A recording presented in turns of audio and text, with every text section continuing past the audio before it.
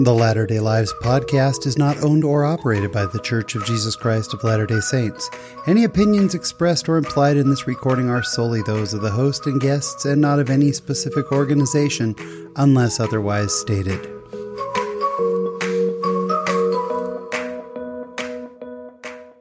Hello, friends. Welcome to episode number 143 of the Latter-day Lives podcast. I'm your host, Sean Rapier. Thank you so much for joining us again this week. Before we get into the episode, we do want to thank a new reviewer on Apple Podcasts. The username is Pack Eagle. Thank you so much for your very kind words as well as your 5-star review. You know, these reviews really help other people to find the show and hear these conversations with amazing members of the church. We really do appreciate it. As a reminder, this is the last episode before we go on vacation for 3 weeks. So for the next 3 Mondays, there will be no new episodes, but I promise we will be back after our 3-week break here. We do this every summer and around Christmas time as well. This will give you a chance to maybe go back and catch some episodes you may have missed, but also maybe to find some new podcasts, which leads right into this week's guest, Tony Overbay. Such an incredible guy. You'll hear it in the conversation that I was absolutely riveted. I learned so much in this conversation. Tony, his combination of his testimony, along with his study of psychology and therapy and everything else he brings together, it's just fantastic. You are going to absolutely love it. And this week in my latter-day life, we're going back to church. It's all coming up. So sit back, relax, and enjoy this week's conversation.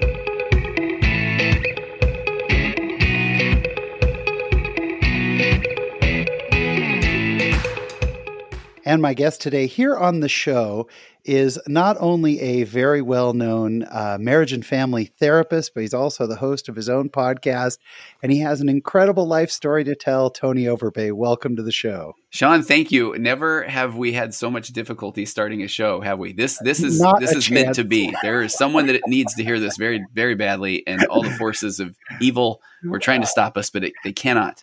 Someday I'm going to tell my grandkids about how hard we work to overcome IT issues. It's like the pioneers, right? Yeah. I hate to say it, but we might be a stereotype of middle-aged men, trying to figure out technology. But we're here. This is all that matters. And I'm so excited to get to know you. Me too. Tony has done a lot of work with past guests like Kurt Francom of Leading Saints, and Tony and I are also part of the same podcasting group on Facebook, which is kind of how we met and got to know each other. But we've never actually met before. So I'm super excited to hear your story. And I've got so many questions. But before we do, let's get to know you. Tell us a little bit about where you're from. Okay. And I have to tell you, as a therapist who asks people to tell me more about them all day, and then a podcast host who interviews people, I find it so hard to just talk about myself because I feel like I am, being some just raging narcissist or egomaniac. So if at any point we find that I've turned it back around on you, Sean, and all of a sudden you're feeling a desire to lay down in your chair and just kind of talk about your childhood, then you stop me. Okay. Yeah. No, this is all about you. This is let's get to know Tony today. Oh, how uncomfortable. Okay. Yeah. No, it's perfect. We're flipping it around on you. So that's right. Tell us where you're from. I was, where am I from? I was actually born in Johnson City, Tennessee. So I'm, East Tennessee. And then my dad moved a little bit with his job, and it was somewhere around 5th grade actually where, and it's so funny, he had gone and worked in Puerto Rico for a few months. And apparently I've heard this story now a few times that he had a chance to move the family to either Puerto Rico or Salt Lake City, Utah. And I remember we went on a vacation to Puerto Rico and it was exotic and but then apparently he maybe said it wasn't exactly where he wanted to raise a family. And so we landed in Salt Lake, and I was a kid in 5th grade with a very thick accent. We'd moved from Tennessee to North Carolina, but I was still full of y'alls and that sort of thing. Yeah.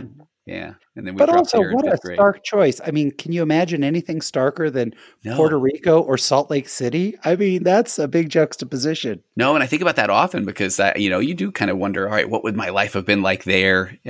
Because I ended up marrying my high school sweetheart in Utah. We've been married almost 30 years. I mean, she's the love of my life and all these things. And what would have happened? What would have happened if I went to Puerto Rico? I don't know. But Yeah. I'm grateful that they decided to jump into Salt Lake. Yeah, sounds like it. Were you raised in the church? No, so I'm actually the only member. So I think I've Awesome. got some of my good jokes or bits where I realize that I grew up in Sandy, Utah, and I was one of the only non-members around. And so now I know that I was probably everybody's project, everybody talking about me in ward council and I now look back on that. I've been a young men's president a couple times and served in a bishopric, and you go to the youth committee meetings, and I'm sure it was we've invited Tony to go to Mutual on Wednesdays, and we've invited him to a dance, and and I know that I was that guy now, and it's pretty funny to think back about that. So tell us kind of the quick version of your conversion story. We'd love to hear it. Yeah, it was kind of fun. I did actually, one of my very best friends was the other non-member kid in my high school. There were a couple of us, but I don't think there were very many. But then the third in our trio was a very active member from a very active family. And I grew up not necessarily hearing a lot about, I grew up in Sandy, but I wasn't aware of the church young. I mean, you hear about Mormons. Sure. Yeah. And I knew that on some certain Saturdays, the family across the street would do yard work with conference blaring outside. And, and I remember thinking, that's odd. That they're not listening to music, they're listening to people just talking. And I did go to a tremendous amount of dances, which I enjoyed. And I did feel like I was invited to so many activities and campouts. Sure. So that was fun to be the non-member kid growing up. Yeah. But I still remember I was in high school, and this was before I really started this conversion story. And I remember being at my friend Shim's house and there in Sandy, and I was spending the night, and he seemed just uncomfortable, and I'd known him forever, and he just kept wanting to talk, and I was thinking, okay, we got video games to play, and then right before he goes to bed, he grabs this Book of Mormon and he says, Tony, this book means a lot to me, and I remember now I know that it had probably been some challenge, some pre-quorum challenge. Yeah, sure. Right. But I remember just going, okay, that's great. But can we get back to playing video games? And I feel so bad. I don't know what that report was back to his quorum. Yeah. I tried. Hey, I tried. Yeah. But I had a good friend. I had a good friend, Trent, and I would go over to his house a lot. And I tell this as a joke, but it is so true. But I would go over there for dinner, and the missionaries would happen to be there too. And I always thought, this is a coincidence. I mean, these guys are here almost every time I'm here having dinner.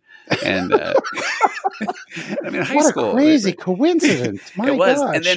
And then what was fascinating was they always had time to sit down and talk after dinner. So I thought, well, that's kind of neat. So yeah, and then every now and again they would have flip charts, and I just thought, this is just ironic that when I come over here. So and then at one point they just said, will you be baptized? And I just thought, okay, sure. And I even did a fireside with my buddy Trent where he was asking me, they were almost talking now I can recognize of saying, hey, tell us how you were able to get Tony to join the church and to commit to the missionary discussions. And I just remember having attention focused on me, which I thought was pretty cool. And I think I would answer questions, but I still hadn't really brought it up with my parents yet. So I think we had a baptismal date. We had all this kind of set.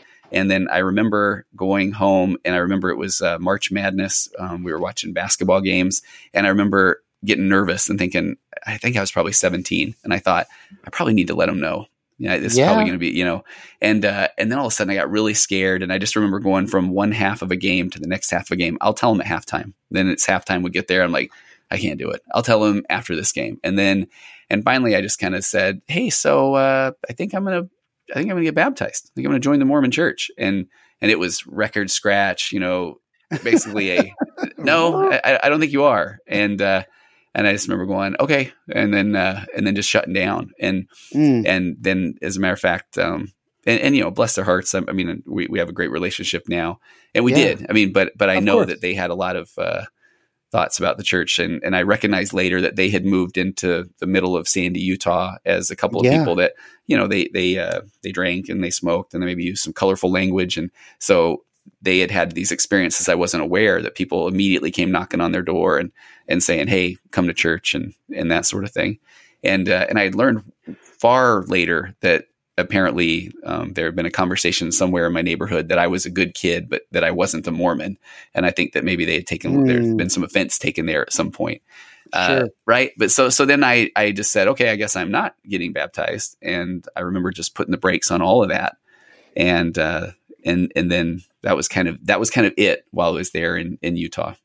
That was the end.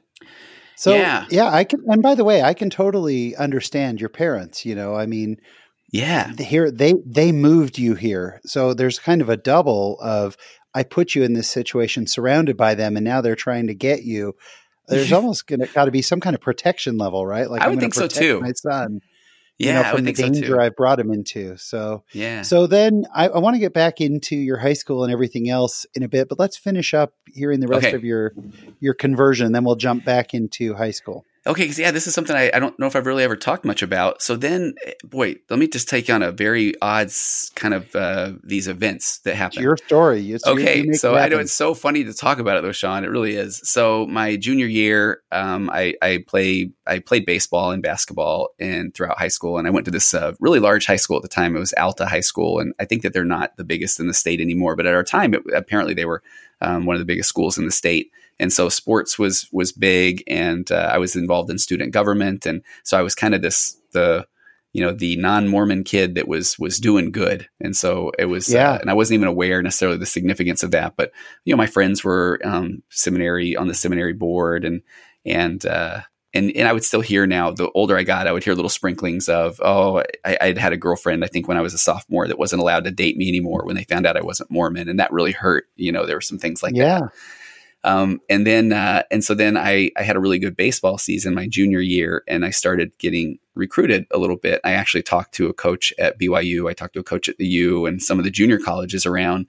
And so then when this thing happens with my parents, I kind of had this in the back of my head thought that if I can get a scholarship to play baseball at BYU, then that is my answer. Then the Lord has shined his, grace is upon me, and I will join the church. And, what could I do? BYU had a great baseball team.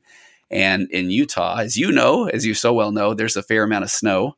And so, right. So what was the winter of 88?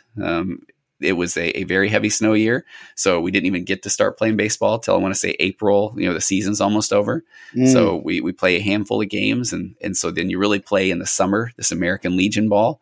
And I knew I still was talking to the U coach and the BYU coach. And I thought, okay, I'll come out and I'll have this great summer and I'll sign with BYU and join the church and live happily ever after. Yeah. And I had been dating. That's when I had already started dating my high school sweetheart, who was a member. And I just had, this was all going to work.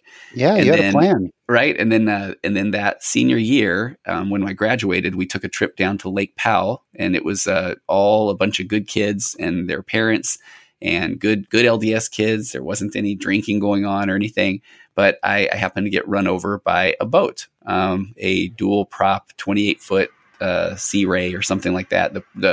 I had been skiing, and I had kicked off one ski. I wasn't necessarily a great skier, but I really enjoyed making people laugh. And apparently I had done something funny. And so I'm down in the water and I'm putting my skis back on. And I remember my back is to this boat, and it's really big. So I learned later that instead of, I guess, turning the engine off, maybe it was the guy driving thought that it was just in neutral, but it was slightly going backwards. And so it's just backing into me, and I'm not even aware of it. And I just remember at some point, I kind of just, the prop hits my skis, and the turning of the prop turns me around. I remember just seeing the engine or this prop. And then you hear it nick up the skis, and then I feel it hit my legs, both my legs. And it was that surreal feeling where just now I'm pulled underwater. And then the next thing I know, I'm up on the deck, and there was a good friend, Todd, who had been an Eagle Scout, who had pulled me up there. And we're about an hour away from the marina. And I remember just one time looking down at my legs, and they both they had so many just these cuts and chunks kind of. And I remember them telling me, don't let him look, and then they kind of held me back. And we were, again, about an hour from the marina, and this dad just went as fast as he could. We get back to the marina, and they start working on my legs. But there were a couple of people in there ahead of me, a guy that had lost some fingers from trying to tie his boat up, and a rope that got a hold of him on a wave. And there was a girl that had passed out cliff diving. And so I kind of just had to sit there and wait. And so they end up working on my legs. And long story short, that summer, then I end up not being able to play baseball at all. And so I kind of thought, man, there goes that BYU experience, and this must be a message or a sign or that sort of thing. And was it the boat that was pulling you before? Yeah, it was. So it had just kind of backed into me. Yeah. So if your parents were not thrilled about the church idea before, I never thought about that, Sean. Yeah. Now let's send our son out with the Mormons to go skiing. Yeah. And they run him over. And he comes back. Yeah. I just had to I remember even driving back from Lake Powell, and I had to be propped up in the back of this, I don't know, it's like a Suburban, because I couldn't bend either of my legs. They were in these just splints and just sitting there, and I was on all these painkillers, and that was just such a surreal experience. And then that summer was just spent, VCRs were new. And I remember, I think they got me a VCR, and I just watched movies and tried to read books, and I couldn't really do anything. And went to some rehab and that sort of thing. And this is the dramatic thing we'll get to later. It wasn't that I was told I will never walk again, but I was kind of told that running probably wouldn't be in my future. So foreshadowing, we'll note that. Right. We'll come back to that. We'll circle back around on that. Yeah. And then what made matters a little worse, boy, talk about a little bit of a sad story. Then about 2 or 3 weeks after that, this best friend who had brought me into the church, Trent, he and his girlfriend, who was a girl that I had a crush on in 8th grade, and then Trent's brother and his friend had passed away in a car accident coming down, I think, back from Jackson Hole. No. Yeah. And so we had these, I think it was three funerals in a couple of days at the time. It was, went on to be President Monson, but was Elder Monson at the time, came and spoke. And I remember not knowing who he was, but knowing that he spoke at one of these funerals, and just remember what a powerful message he had given. But so we went through all these funerals, and I remember we'd all been putting these slideshows together of our friends, and that was a heavy time. I'm sitting there with these, legs that I can't move around. And so that was a rough summer. And then I can't imagine. Right. And then the crazy part is that I am invited to go just take a couple of swings at this all-star game. I remember it was around in Tooele, around the point of that mountain.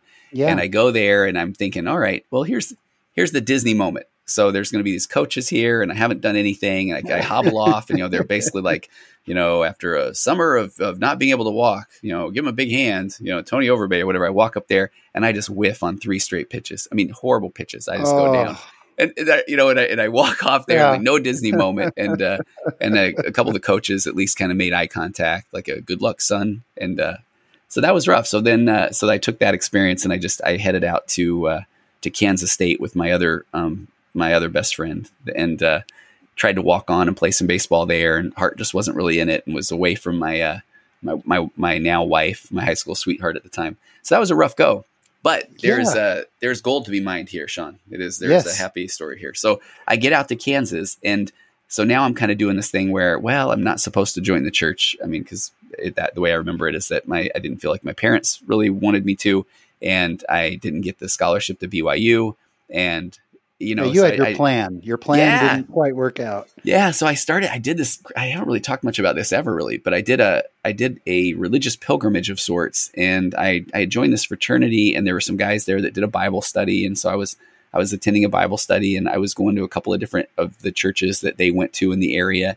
And then I just went on this I went to, I think it was about 20 or so churches in the span of the next year. I went to Assemblies of God and Quaker and Born Again Christian. And I went to everything. I went to everything I could go to. And then it was really funny now it was in Manhattan, Kansas at Kansas State. And there was an institute building. And so I would still see these elders walking around every now and again. And there was just something there that just was like, that's my guys, over there. But I didn't really have much to do with the church while I was there, but I was still in contact with my now wife. And so, a year and a half of that. And I just thought, okay, this isn't where I want to be. And so then I did move home and married Wendy, my high school sweetheart. And then I joined the church, just pretty much right after I got married. So that's kind of my conversion story. Was it a bit of a leap of faith for Wendy? I mean, had you already decided, yes, I will join the church once we're married? That's such a good question. It is one of those things now that I realize, what was she thinking? It was crazy. So, I mean, I don't know what she was thinking. I think I was pretty confident that I was very interested in the church, but I have three older daughters now and a young son. My youngest is 16, and my daughters are 18, 20, 22. And I kind of think, I don't know if I would have encouraged them to marry me. Well, I got to think that neither side would have been over the moon. You got to have your parents going, "What are you doing marrying the Mormon girl?" Yeah. We've dodged this bullet once before, and her parents going, "What are you doing marrying the non-Mormon guy?" Yeah. This is a great little parable of having faith in people and in God to do the right things. I think so, because I do now. I was kind of joking a little bit. If my daughter is dating someone and of course, not a member, it's like I love them to death. As a matter of fact, of course. And so that's been kind of fun. But I do look back on that, and I will tell you. And here's some of the things that later when I became a marriage and family therapist, and I would see things come into my practice that I feel like maybe God was giving me an extra bit of empathy. But I remember so I stayed in Utah, and I graduated from the University of Utah, and my wife worked full time. I worked full time. We were married. We were in a little apartment, and it was the greatest. It was the greatest time ever. I had no idea it would be that much fun. But then I graduate, and that's when I move out to Northern California, and I take a job with a software company, and we get out here and, I don't know if I've ever told this story either. We get out here and, when we were there in Utah, so I joined, and then we immediately went inactive. And we both were working retail, and we were working some Sundays, and I immediately got called into the primary. And again, now knowing when I was in a bishopric that it was give every member a calling. And so I was called into the primary, and I know now that, bless that bishop's heart, he was saying that's a good way to learn the gospel. But I just went in there and I felt intimidated by these 8-year-olds that knew more than I did. And I would find myself just, and if my wife had to work and I was in there by myself, and I was so insecure and uncomfortable with my knowledge and teaching kids. And Which stuff. I think happens a lot with newer members of the church, Yeah, it does. It can be intimidating. There's a lot to know. We take it for granted how much there is to know. So much. And I don't remember its name, but there was a kid in there that, now I know is one of these kids that just had been raised on Book of Mormon stories, and he just knew so much, and I felt so inadequate by this, from this little 8-year-old kid. So we had moved apartments at one point, and admittedly, we didn't really have our records sent or found, or did about a year there. We kind of fell out of activity, and then moved out to California and said, "All right, we're jumping back in with both feet. We will be active forever and ever now." And I was living with my brother-in-law who was out here, and that was part of the lure. I came and worked with his software company. And so we go to church, and I still remember this. Our clerk came up and he said, "Hey, welcome. We need to get your records here." And I didn't know enough to even know what I didn't know. So I said, "Sure, that'd be great." And he's like, so I can request them. Where were you guys living? I think we were living in Midvale at the time. And he's like, "Okay, what ward in Midvale?" And I just thought, "Oh boy, I don't know." Oh, dear. So, but I was embarrassed to say, so I think I took a guess. I don't know. I think it was like the 3rd or the 4th ward. And he can tell at that point, if you don't know your ward, you probably weren't very active. But, thankfully he was just like, "Okay, I'll find out." I'll track it down. That's fantastic. That's really funny. That's a great story. Tony, that's an amazing conversion story. That's really, really cool. Kind. What did you study at the University of Utah? Yeah, that's a funny one too. So I started my studies at Kansas State in broadcast journalism, and I always thought that I wanted to be a sports broadcaster. I thought that would be fun. And then it's so funny now to look at that. And I thought, I was one semester in, and I thought, okay, if I'm really good at this, I'm going to be traveling on the weekends. I'm going to be away from my family. And I had already projected out this incredible success. and this is a part that I still look back on too. And it just fascinates me from a young age. I knew I wanted to be a good dad, and I wanted to be a good husband. And I know, I'm not even saying that cliched. It was something just within me. And so that frame that I kind of thought in terms of a successful broadcast journalist is, I'm not going to be around for my kids, and I'm not going to be able to spend time with my wife. So I switched, so I switched majors to journalism, and then I got caught up in that journalists don't make a lot of money out of college, which again, I think somebody maybe mentioned it to me offhand. And so then I switched to, when I got to the University of Utah, I switched to mass communications with the emphasis in public relations. I took some classes in psychology in college, and I really enjoyed them, but I didn't see it as a career. And so that was one of those things that I don't regret, but I just thought it was interesting, because now I feel like the 10 years in computer software, and I'd actually started my own company during that time as well, that I feel like that helped me be a better therapist. But at times, I think it was fascinating, again, that I didn't know what a career as a therapist could look like. And so I didn't even think about it at the time.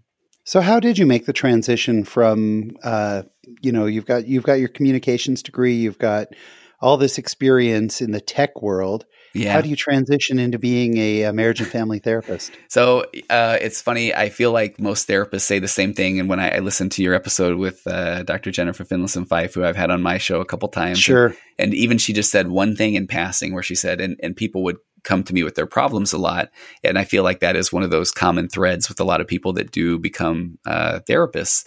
And so I did feel like even when I was in software, I traveled everywhere. I had this really neat opportunity to go speak at trade shows, and I went in Russia and China and Japan and all throughout Europe. But I would find anywhere I would go, and I'm making these connections, and I'm supposed to be selling them software.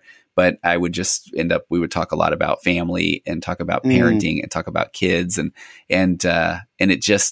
it wasn't about business. It was just about these relationships. And so I just enjoyed that. And I really did have this moment where I think I was in my late 20s, early 30s, where I thought I did feel a calling to go back to school and get my master's in counseling. And at the time, I just thought that I wanted to maybe write a book, and I thought about being a dad, and I thought it would be nice to have some letters behind my name, because I thought, why would somebody buy a book of mine if I just threw it out there? So I started the process of going back to school to get my master's, and I told myself, okay, 2 years are going to pass, and I'll either have it or I won't. So let's get started.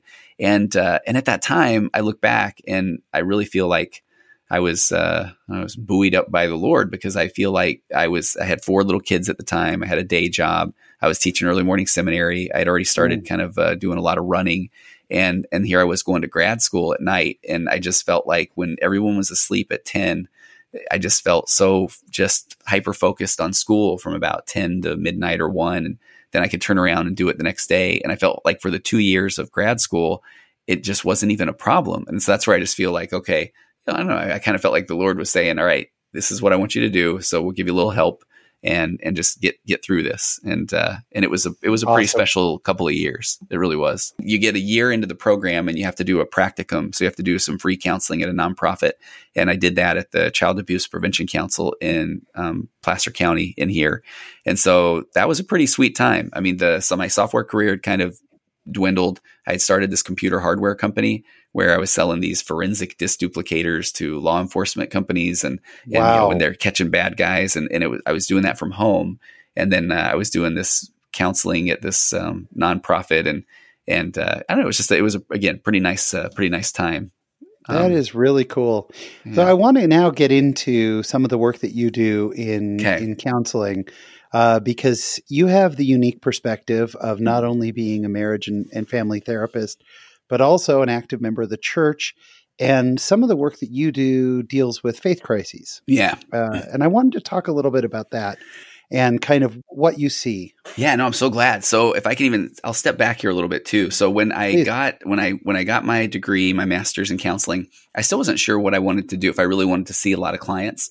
So I got a part-time gig working for the church at LDS Family Services. And then I was only seeing about 10 clients or less a week. And I did that for a number of years. And while I was doing that, I was still doing this computer hardware company. And I had my hand in a couple of other things as well, some other ventures. But I really enjoyed the counseling.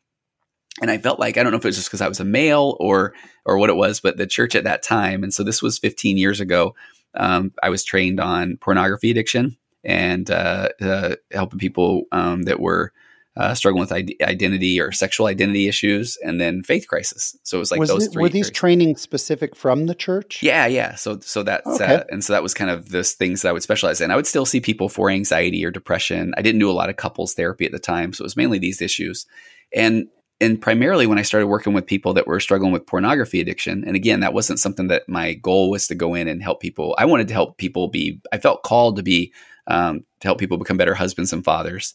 And I've said this on some other interviews I have done, but when I was in grad school, they would always ask, what brings you back to school? And I would say, well, I felt a little calling, and because there aren't a lot of LDS there aren't a lot of male therapists in general. I think it's 20 or 30% of therapists are male. Oh, wow. I didn't know that. Yeah. So I'm in these grad school classes where there'd be me, a couple other guys, and maybe 15 to 20 women.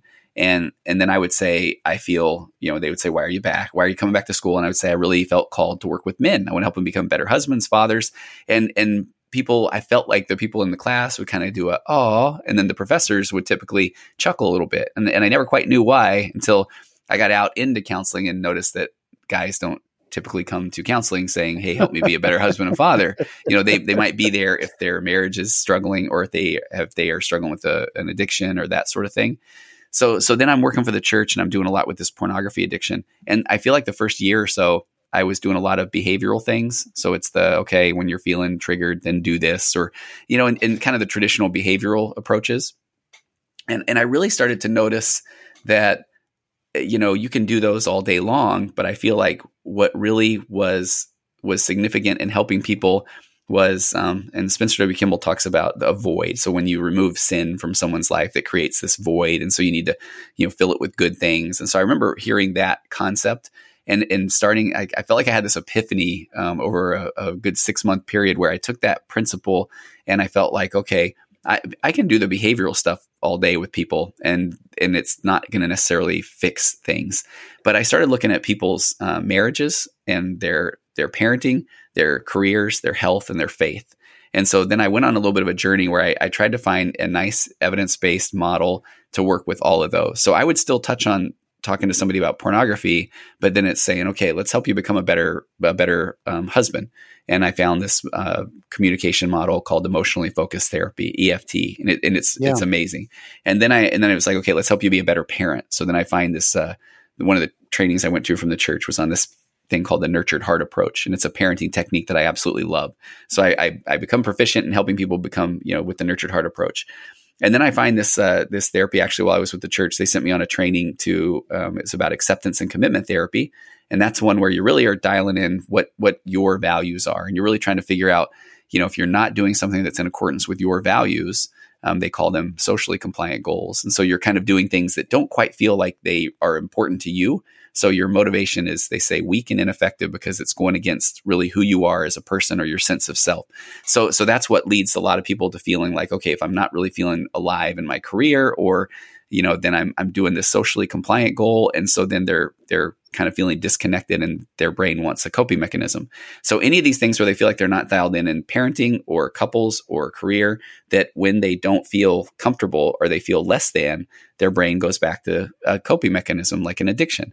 And so then there was their health. So, and I'm an avid runner, so I would try to get people encouraged about exercise.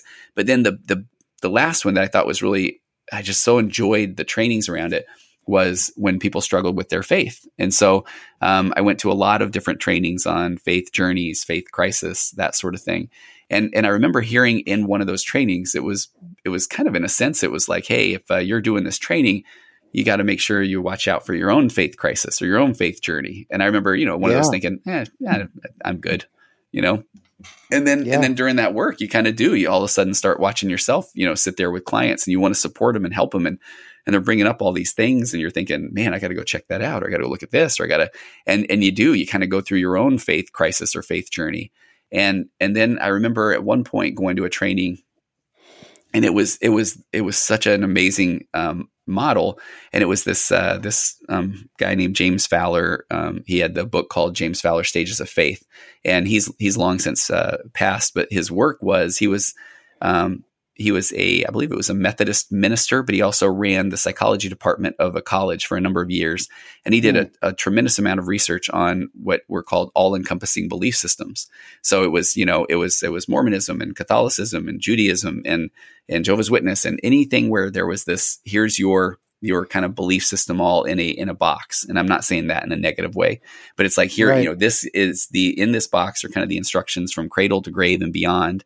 And it's, we sometimes hear about it. It's the template, or it's just, this is how things can work. So this is what I started running into is in this, and I'll tell you, when I worked for the church, I would maybe see 1 or 2 people a week that might be struggling with a faith crisis or a faith journey.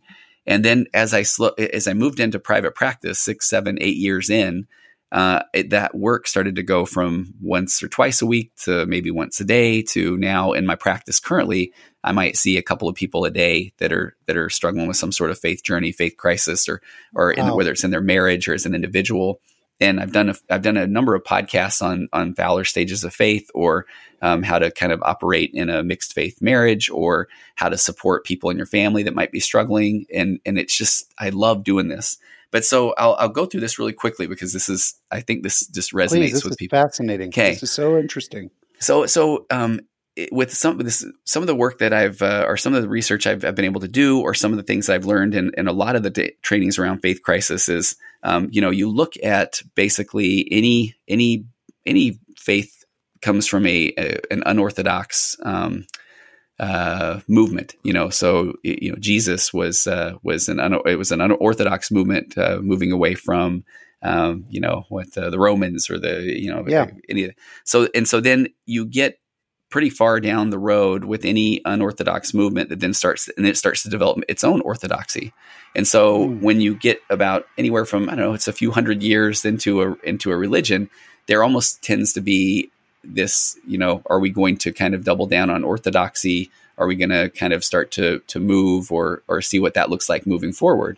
And so you can look at things like, doubling down on orthodoxy might be Hasidic Jews, and side curls, or the Amish. Right. We don't go with the electricity, that sort of thing. Technology, yeah. Yeah, exactly, right. And then there are others that might get to a position where somebody can have an orthodox belief and they can worship right beside somebody that might not be as orthodox in their belief system.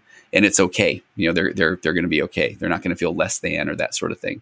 And so this James Fowler Stages of Faith is amazing. So he basically broke down these all-encompassing belief systems into these 6 stages. And they kind of go along with a psychologist named Piaget, who has these stages of development. And that's, I think, why I really love the way he did this.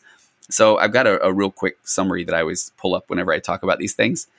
But so stage 1, he talks about, it's called intuitive and projective faith. And he says this is the stage of preschool children where fantasy and reality often get mixed together. And during this stage, our basic ideas about God are usually picked up from our parents or society. So this stage 1's like 3 years and younger. So it's this projective faith. So I always kind of lightheartedly say it's the kids are playing with toys on the floor, and a parent says, "Hey kids, there's a God." And they, okay, it's they're projecting their faith. Sure. Stage 2, he calls it mythic and literal. And so he says when children become school age, they start understanding the world in more logical ways, and they generally accept the stories told to them by their faith community, but they understand them in very literal ways. And so this is that 3 to 12, and mythic and literal. I always say this is there's Jesus, and there's the Easter Bunny, and the Tooth Fairy, and Batman, and Santa Claus. Right. Right. They're mythic and they're literal. They're literal. Right. And then stage 3 faith is called synthetic and conventional. And here's where things get really interesting. So he says that most people move on to this stage as teenagers, and at this point, their life has grown to include several different social circles, and there's a need to pull it all together. And when this happens, a person usually adopts some sort of all-encompassing belief system. However, at this stage, people tend to have a hard time seeing outside of their box, and they don't recognize that they're inside of a belief system. And at this stage, authority is usually placed in individuals or groups that represent one's beliefs. And so stage 3 is this, it's the box, but it's not, I'm not saying that in a negative way, because there are many people that can stay in the stage 3 belief system forever and be happy, because it is here's your beliefs. Here's how it's life fed. Exactly. Yeah. And for some it's very, and we have our articles of faith and the plan of salvation. And it's like, man, that just jives and fits for a lot of people. And it's wonderful. What I see as a therapist start to happen is when people start to feel like they don't necessarily fit inside of the box, or they feel like their situations don't quite exactly fit into that template. Maybe they've had a spouse die. Maybe they've had a spouse come out as gay. Maybe they've had a child come out as gay. Maybe they've done everything they feel like is right, and then their spouse has cheated on them, or has opened up about an addiction, or so they don't fit. Like they feel like, then what's wrong with me? And I always feel like whenever you get that question going, what's wrong with me? And then a leader who, bless their heart, is working off of this template or this model that works so well for so many, is often saying, hey, you just need to read your scriptures more. You say your prayers a little more, right? And this is one where I will hear people come into my office and literally say, if you tell me to pray or read my scriptures, more, I'm walking out. And even though in my head I want to be like, oh, it's not a bad idea, but but it's like, okay, they're not wrong. It's right. Yeah. But and it's that thing where a lot of people we want to be heard. We don't want to be necessarily told, hey, here's what you just need to do, or you're doing this wrong, or because everybody's kind of going through their own version of life. And so in that stage 3, that when people then kind of bump into those, I always say the sides of the box or that sort of thing, a lot of times they start to look outside of the box. And Fowler calls that stage 4. He calls it individuative and reflective. And he says this is a tough stage. It's often begun in young adulthood when people start seeing outside of the box and they do realize there are other boxes, and they may critically examine their beliefs on their own. And at times they become disillusioned with their former faith. And I think one of the hard things can be, he says that stage 3 people usually think that stage 4 have become backsliders, and stage 4 people, want to think that no, I'm moving forward. And so that's the one where a lot of times people that are in that stage 3 say, well, don't read that. Don't look at that. Don't, basically kind of get back here. And the stage 4 person saying, man, I tried. I tried. And I didn't feel like it was working for me. And so I think that I get a lot of people in my office that are in this kind of stage 4 mentality, and they're so angry, or they feel like, nobody wants to listen or nobody wants to hear them. And so Fowler has this stage 5 that I feel like is the place I love helping people get to. It's called conjunctive faith. And it says it's rare for people to reach this stage before midlife. This is the point when people begin to realize the limits of logic. They may accept the paradoxes in life, and they begin to see life as more of a mystery, and they can return to sacred stories and symbols without necessarily feeling stuck in a theological box. So this is one where people can say, man, there's things I love about the church, and there's experiences that I've had, and I've felt the Spirit. And I feel like 5 can often be, if somebody hasn't experienced a lot of these kind of things, then they would never need to leave the stage 3 faith box. But somebody that's had these experiences and they've tried to just pray harder and read their scriptures more, and they felt like they're alone, or they felt broken. And then they get to this stage 5 where I feel it's more of a, unconditional love or Christ-like love or the atonement, or you're going to be okay. It's kind of coming from a place like that.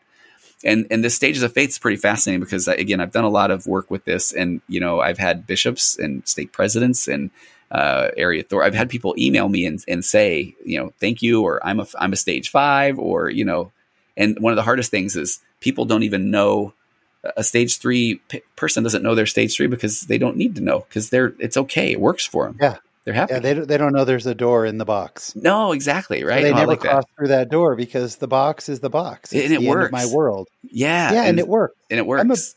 I think I'm a bit of a stage 3 guy myself, as you're describing it all. Yeah. I had wild teenage years, but once I went on a mission, I've never looked back, and I've never, right. And that one's questioner. And it's great. I mean, it's like, and that works, right? For me, that works. For me, that all works. And I always say I'm not smart enough to question the church. I just assume they know more than I do. So, I go along for the ride. But I've seen people enter that stage 4. And it's interesting you say it, Tony, because I've seen the battle, and I never thought of it this way, between, hey, you have really digressed. No, I've really progressed. Yeah.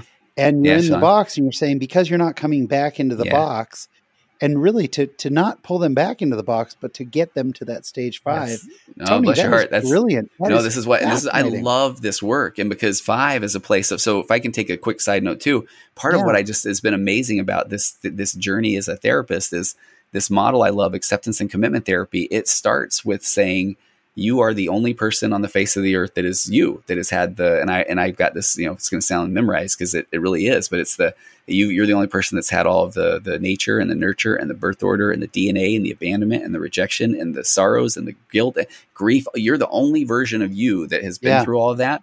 And so when someone is saying, you just need to do this, there's this inherent piece of us that feels like, but you don't know what I've gone through, And this is why I talk so much about empathy on my show and in my practice, because we can say empathy, and I have people all the time say, no, I have empathy. It's like, I get it. I've been there before. I was a teenager, or and it's like, but you weren't that person, But you weren't me. You weren't me. And so, and boy, okay, we're on a roll now. I love this stuff. There's a term that I talk about often, and it's called psychological reactance. And what psychological reactance is it's this instant negative reaction of being told what to do. It's innate. It's born within us. So when we tell somebody, you need to do this, or you're doing this, that's why our brain just goes, no, I don't. I don't have to do anything. And I believe that is agency. The psychological reactance is built within us. Psychologists love to say it so that we won't be dominated by a alpha male or a corrupt society, that we always have this reactance principle to us, just to go, I don't have to do that. And I feel like that is agency, so if you take somebody even that's coming out of the stage 3, they feel like they're just not okay, like they're broken or what's wrong with them. And then somebody just says, you just need to do this. Their own agency, their own reactance is kind of saying, no, I don't have to do it. And I just think that's so fascinating.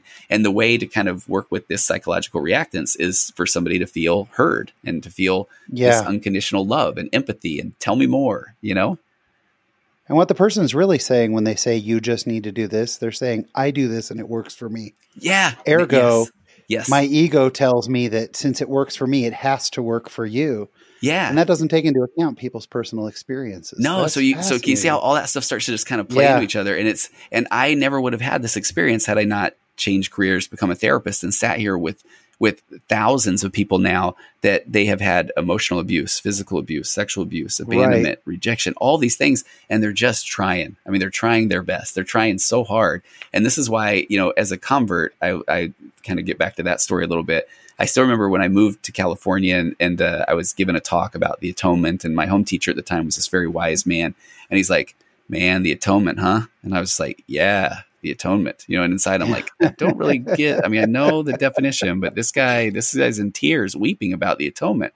And I felt like it was just a few years ago where all of a sudden I'm in a session and I've got this acceptance and commitment therapy training of where, everybody has all of their own stuff they bring to the table, and they can feel broken and they can feel like they just, nobody understands them. And I thought, oh my gosh, here's the atonement.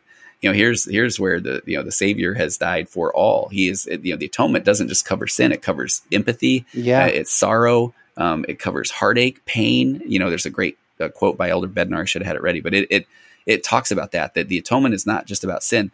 Being super honest, I forget almost about the sin part half the time, or more than half the time. It's just the atonement covers that I'm not enough, that I feel like I'm not okay. And that's which love. I just realized we use, and I have no doubt I've done this as well, where we'll say, darn you just need to use the atonement. Why can't you use the atonement? Yep. And in that statement, I'm not using the atonement. I'm literally saying, I don't need the atonement. I'm going to ram this down your throat. Go find the atonement. Let me judge you. Let me pass judgment. Let Sean, me tell you what to do. Yes. And let me take away your agency. Go use the atonement. I have now kicked the atonement out versus, hey, let's figure out together how we use the atonement. Because it's like, because you're a child of God. I'm a child of God. You've been through your things. I've been through my things. And this all plays into the type of marriage therapy I do. It's founded in we're not trying to break down the other person's reality. It's about, hey, tell me what your experience was like growing up with, how you were parented. Okay. Tell me, to your spouse, tell me about how you were. And then because we're not trying to say you're wrong.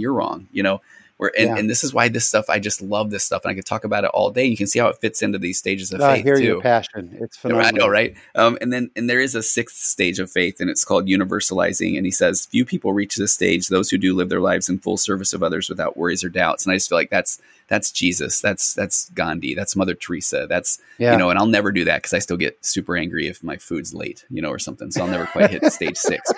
But the stage 5 is just like, bless your heart. Kind of, that's where I say this all the time. A stage 3 leader, bless their heart. They are trying and it works for them. And a stage 5 leader is only there because he's been through some stuff, Right. And I always say this, what I love now is I've been doing the faith crisis stuff for so long that people come in often and they say to me, man, I'm really struggling. And they're like, I can't even tell you the things that I know. And I don't want to ruin your testimony, your faith. And that's where I want to be like, will you please try? Because I've heard everything. I've read everything. I've heard everything. And it's usually like, really? And I'm like, please, try. And then that's where I feel a lot of people go, well, then why are you here? Like, what's going on? It's like, I'm stage 5. Like, hey, there are things that work and there are things that don't. And it's based on your experiences that you've been through, and bless your heart. And they're saying, yeah, but what about this? And I'm like, yeah, I don't know. Like that can be hard, but my job's not to say you shouldn't think that. that you should No, don't read and I that. think that's important. I think it's important that we get scared sometimes as members of the church to say, I don't know. Yeah, I don't know exactly. why And that is powerful. And it's I've okay. had people who have said that to me. I've had people who have said, well, what about this issue with the church? And I'll literally go, yeah, I have no idea why that is. Yeah. But I believe that there's a prophet. I believe in the Savior. I believe in the atonement. I believe in all the foundational stuff. I don't know why they decorated the roof the way they did, but the foundation is so solid that I'm going to stay in the building. I'm not going to worry about the chandeliers. I'm going to worry about the foundation. Yeah. Tony, that's awesome. While we have a few more minutes, I want to make sure we get to how people, because I have no doubt we have a ton of people who are inspired now. And if they want more and more of Tony Overbay's amazing insights, you've got an incredible podcast. Tell us about it. Oh, it's fun. I appreciate that. So my podcast is called The Virtual Couch, and it is something that I just wanted to start sharing things that I saw in therapy. I mean, of course, it's not professional counseling, or I'm supposed to say that legally. I'm not giving advice to specific individuals, but I mean, I try to do an episode of my own, and then I have a guest on another episode that maybe is somebody that is in the mental health field or is has an area of expertise, and I just want to be able to just talk about just mental health issues and challenges, and because we got to get rid of the stigma on mental health. Yes. I mean, people have anxiety and they have depression and they have addictions, and I go back to this atonement, and it's and we're all just trying. I mean, we're all doing our best, and if somebody has these issues, there's a lot of times there's reasons that they don't feel heard, or they don't feel loved, or they don't feel supported, and so the more we can kind of talk about it, the more, a lot of times, just people being able to talk about their own struggles, and having someone just respond with a, man, thanks for sharing that, or that must be hard. It really does kind of allow people to really feel more, let in more light or room to feel that unconditional love of God. I mean, so I love it. And then I do have an online pornography program out called The Path Back. That's a faith-based program that is, again, one of these. It's a strength-based model. I love this work. I'm working with someone to put out a marriage course in August, so I'll have more information about that if people go stop by my website. But it's about all of these things we're talking about. I mean, I just want to put out things on all those things I talked about: parenting, awesome, marriage, faith, that sort of thing, just so that people can feel like they're okay. It's really too bad you're not passionate or energetic about this, Tony. So it's awesome. I love that your passion and your energy come through. I think it's fantastic. I am a listener of your podcast. I've listened to several episodes. You're too kind. You have tremendous insight, and so I highly, highly recommend The Virtual Couch. It's fantastic. So. Sean, you're very kind. I'm enjoying yours too, but they're already listening to yours right now. So keep listening. Right? Well, I appreciate it. And we're going to wrap up this discussion. This has just been awesome. I'm not kidding. My mind now, I'm thinking so many things that I've never thought about before. So it's nice. Excellent. So before we get into the final question, if people want to follow you other than the Virtual Couch podcast, please. What's the best way to find you? So TonyOverbay.com, and there's a place there to sign up to find out more things that are coming. I'm saying, I butcher it. I'm so bad at the marketing myself, and I must get better at this. So go to TonyOverbay.com and sign up to find out more. Matter of fact, I promise you I won't be spamming you with things. I rarely write anything, but I need to get better at that. And then I am at Virtual Couch on Instagram, trying to do more there. And then on Facebook, there's a Tony Overbay licensed marriage and family therapist page. And man, if you've got younger listeners at all, I have actually done a few videos on TikTok, if you're familiar with that. It's, wow. With my daughter. It's a humorous series called The Bad Therapist. So I like it. Yeah, one of my daughters has helped me with that, and it's been a lot of fun. That's fantastic. And to be clear for our listeners, it's Overbay, Overbay. Yeah, perfect. So Thanks, Sean. When you search for Tony Overbay, and by the way, just to take it all back to the beginning, that would have been a phenomenal sportcaster name. I'm sorry, I know, right? Tony Overbay. Come on. I could just see, tonight we got Marv Albert and Tony Overbay. Tony Overbay on the play-by-play, the color man. It would have been Back phenomenal. But I'm glad it didn't work out, Yeah, but it could have been Willow Bay and Overbay. Ooh, it would have been Bay and Overbay. That would have been awesome. So yeah. I'm a bit of a big sports fan myself. Okay, good. Okay, well, we're going to wrap up with the question that we ask all of our guests, which I don't think I prepped you for this. No, but the question is, what does being a member of the church mean to you? Yeah. So no, this is good because I had heard some of yours and I was like, okay, here we go. So, I mean, to me, it means it's that piece that I just ended with about the atonement. I mean, being a member of the church to me is the way that I have found the path back to this unconditional love of a savior. And had I not gone through this entire journey that I had, I don't feel like I would have really truly understood what that means. And I feel like, being a member of the church has allowed me it's been the vehicle to point me toward the Savior and understand what that atonement means, and it plays a role in my life multiple times a day, every day, because we just got to keep trying. And every day, my own brain is going, down some rabbit hole of what if, or imposter syndrome, or, I'm sitting down to write something. And then I'm, 10 minutes later, I've been watching dog fail videos on YouTube, and I'm like, man, what's wrong with me? Right. It's like, no, nothing. I'm human. I'm a child of God. I've been given unique abilities and talents and those sort of things. And my job is just to keep trying to find those and use them. And God is not disappointed. I mean, he's there. He doesn't give up on us. He loves us unconditionally.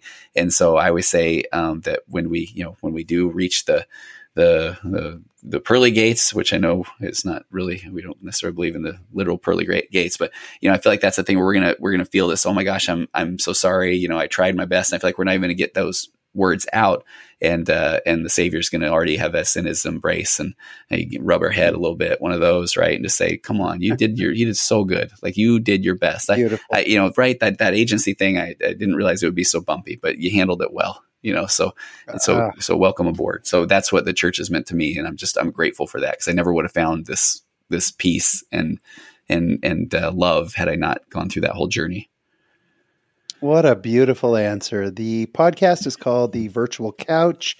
He is a husband. He is a father. He is a marriage and family therapist, the host of a very successful podcast, a phenomenal runner, which we didn't even get into all of your running that you do, but and definitely a special son of God. Tony Overbay, thanks so much for sharing your Latter-day Life with us. Sean, thank you so much. This is a real treat.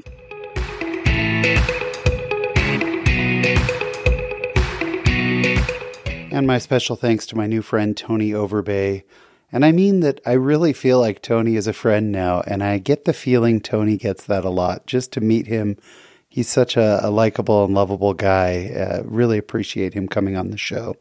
This week in my Latter-day Life, I did what I assume a lot of you did, and that was to go back to church for the first time since worldwide we all stopped going due to COVID-19. And I really didn't know what to expect. I knew it was going to be very different. And I know that every stake is doing things slightly differently, whatever works for them. In our stake, each ward gets a Sunday once a month. Our ward, we have the third Sunday of the month. And we have two sessions, a 9 a.m. and a 10:30.